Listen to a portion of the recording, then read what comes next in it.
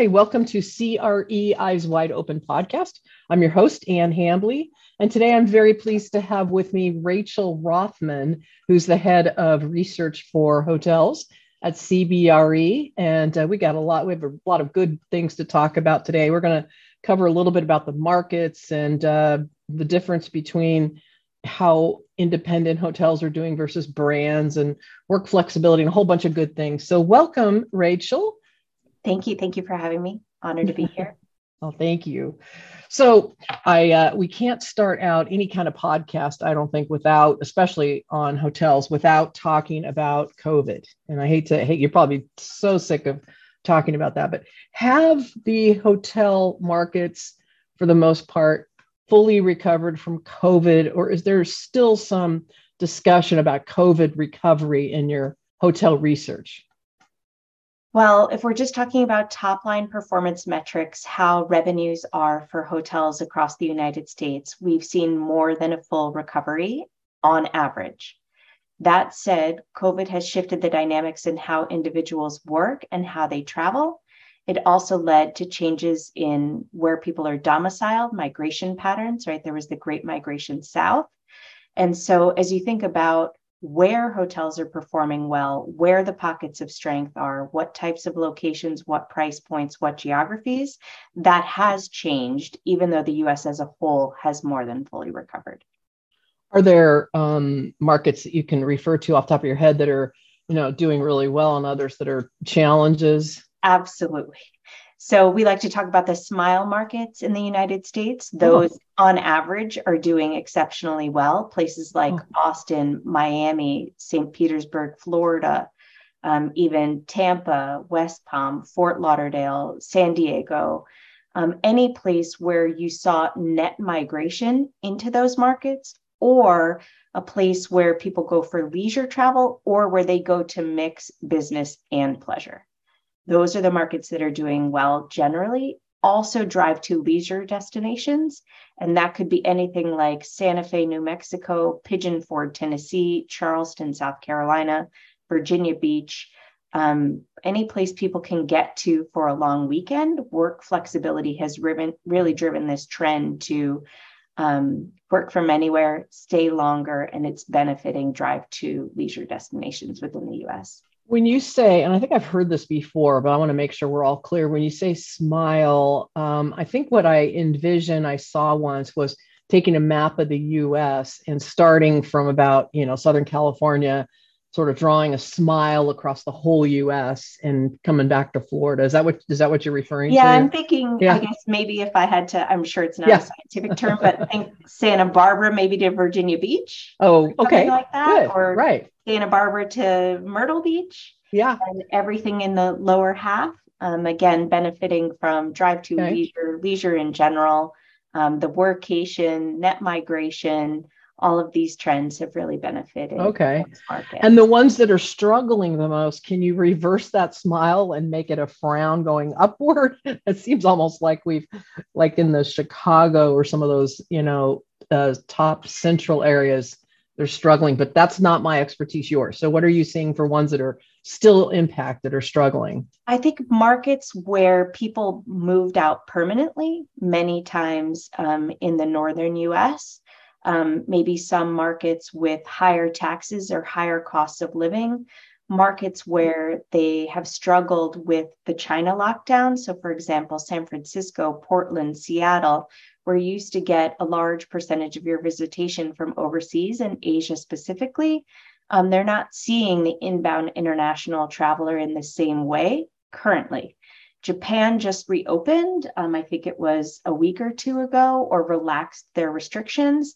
That used to be one of the top 10 countries sending people into the US. So we would expect that to be a driver of West Coast hotel demand. But really, the big gun is China. So as you think about markets that were really dependent or benefited from China travel, those will be the ones that we would expect to benefit the most once they relax their policies. When that is, I'm not sure. I think that's up to the point to decide. I've never heard it worded that. I'm sorry, never heard it worded that way before. That's actually, where you specific reference to China. That's real interesting. And you talked a lot about leisure, and that's the one that's come back. It seems like the most. And I talk about business travel. Are people, I've seen a number of conferences in real life. I was going to say, live conferences, and people are going back to them. Maybe not as full force as they used to. But how does business travel in general fare relative to hospitality? Sure. So let's just break down business travel a little bit. This might be a bit inside baseball, but first, there's something called transient business travel, and that might be somebody working in an investment bank or at a big Fortune 500 company that used to make 2 or 3 trips across the coast, every month to have a meeting. Then there's group or association business travel, which is still business, right? But that could be anything from doctors to a hotel conference to ULI to any sort of organization or business getting together. Then there's also contract, which is think airline staff flying around the country that are on contracted rates at hotels. And then there's government business. And those are your 4 key components. The segment that's lagging the most is this independent transient business traveler. And that is because many of those trips, at least currently, are being replaced by Zoom or by Teams or by one-off meetings at conferences.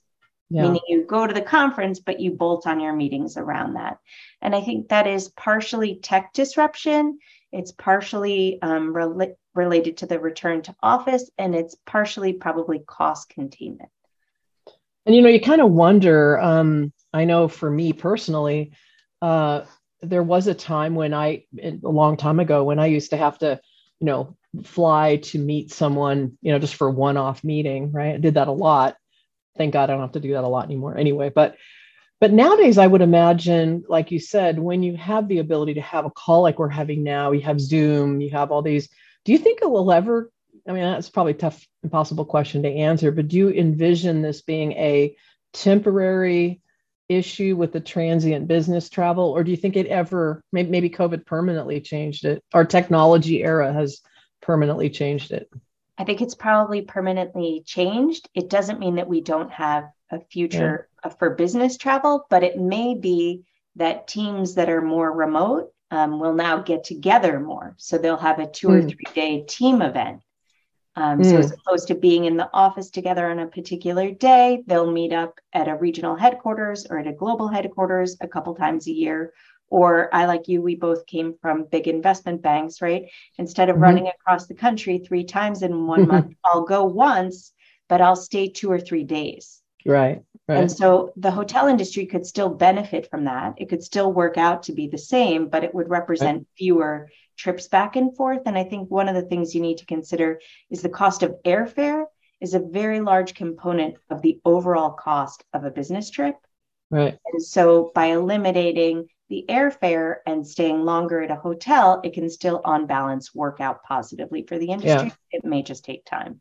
Yes, because it's such a huge expense. Like you said, when you're traveling back and forth just to meet someone one time, and now you'd almost have to stop and think about it before you do that from a cost perspective going forward. So what's this is interesting, and I know we're not talking about office today at all. I'm just using that as a contrast, but in the office sector, we're spending a lot of time focused on the permanent probably impact COVID had on whether we go back to the office or not, right?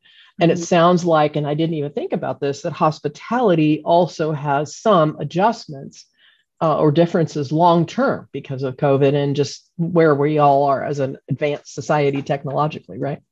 Absolutely. I mean, think about, it used to be that business travel had peak days. So for example, Monday night was a peak night, Sunday night was a dead night, right? And then Wednesday night was a peak night. Everybody flew back on Thursday. Now what you can do is you can manage your yield every single night. Peak nights are Thursday and Sunday because people are taking a long weekend. And so it has shifted, again, back to the idea that we've had a full recovery. It just doesn't look like it used to.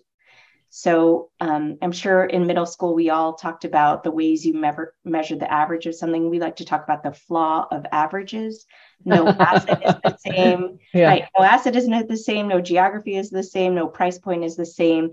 When you evaluate a deal, when you evaluate a development, when you advise a client, you need to very specifically understand where the asset is, how it's positioned, how it's priced, who manages it, what the brand is, et cetera, because it's not the same. We can't just look and say the industry's recovered. It looks very different than it did during COVID or prior to COVID, even though we have had a quote unquote full recovery. And so let's spend a minute on the brands versus independents. So I don't even know the right questions to ask you relative to that, but could you give us some insight on how those two different types of hotels, fare in general? Sure. So when I went to hotel school at Cornell, 30 years ago plus, they used to talk about brands as being occupancy insurance, meaning that the brands help to fill the hotel when times are tough. In more modern times, I would say the last 10 to 15 years, we've really had this proliferation of loyalty points, right? Membership, Bonvoy, Hilton Honors, World of Hyatt, et cetera.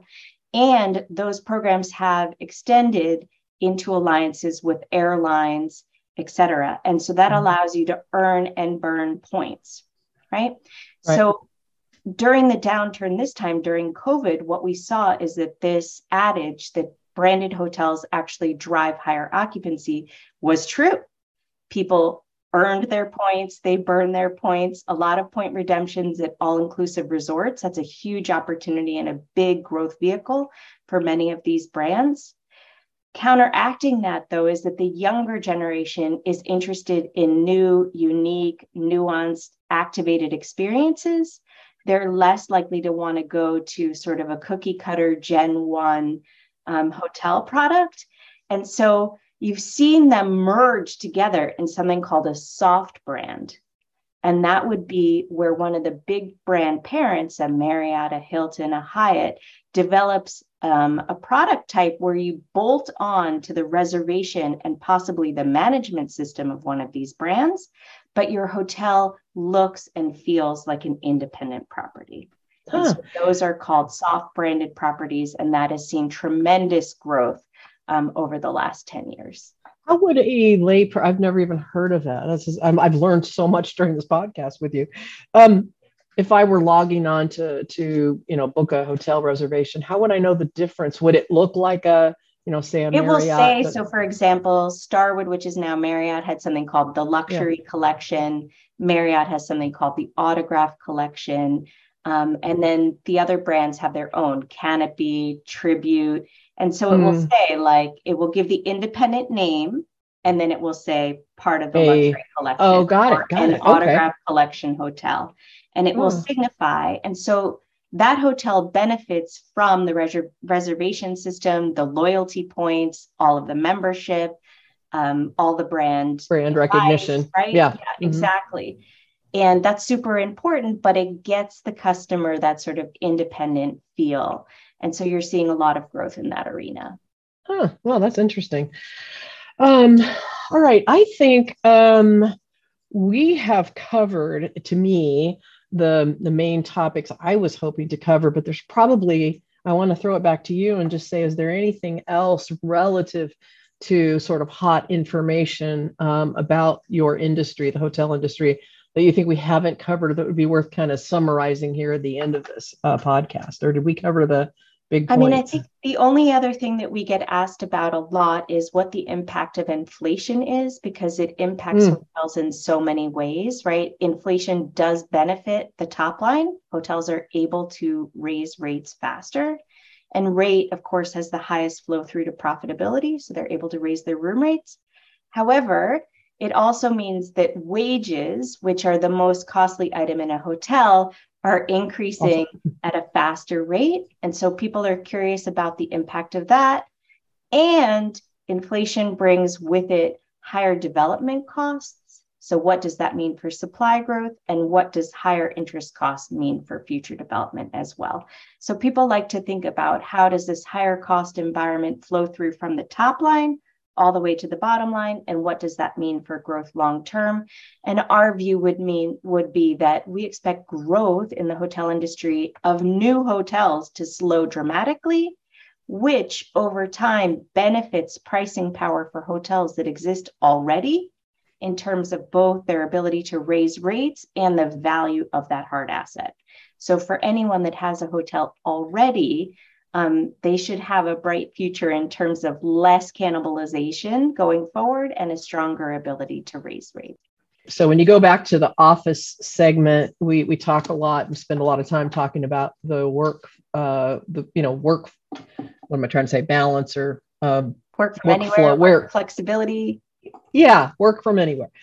But I'm hearing, and I don't know if this is true or not, if the hotel segment is actually getting any of the benefit of this, but I've heard people say they've actually chosen to like work from a hotel where they're at. Yeah. Absolutely. So we often think about you work from home, but I guess you can work also from a place you're traveling to, right? So I think that's why the hotel industry says work from anywhere. And you have seen a number of the hotel companies specifically have packages where you can stay for an entire week. They give you upgraded Wi-Fi. They give you a location to work. They bring you all the food. And it's really been a promotion, like to your point, if you can work, why not work from anywhere? It will have a nice, beautiful image. You can work from the Caribbean. Why not work at the Hyatt Ziva Cancun? Definitely try to encourage people to branch out and get out on the road. Do you and your office research counterpart ever debate, hey, wait a minute, don't take my people? Well, I think it's kind of nice that we currently have this flexibility to work anywhere. And, there are places you'd certainly rather work while you're traveling than not. So I can imagine.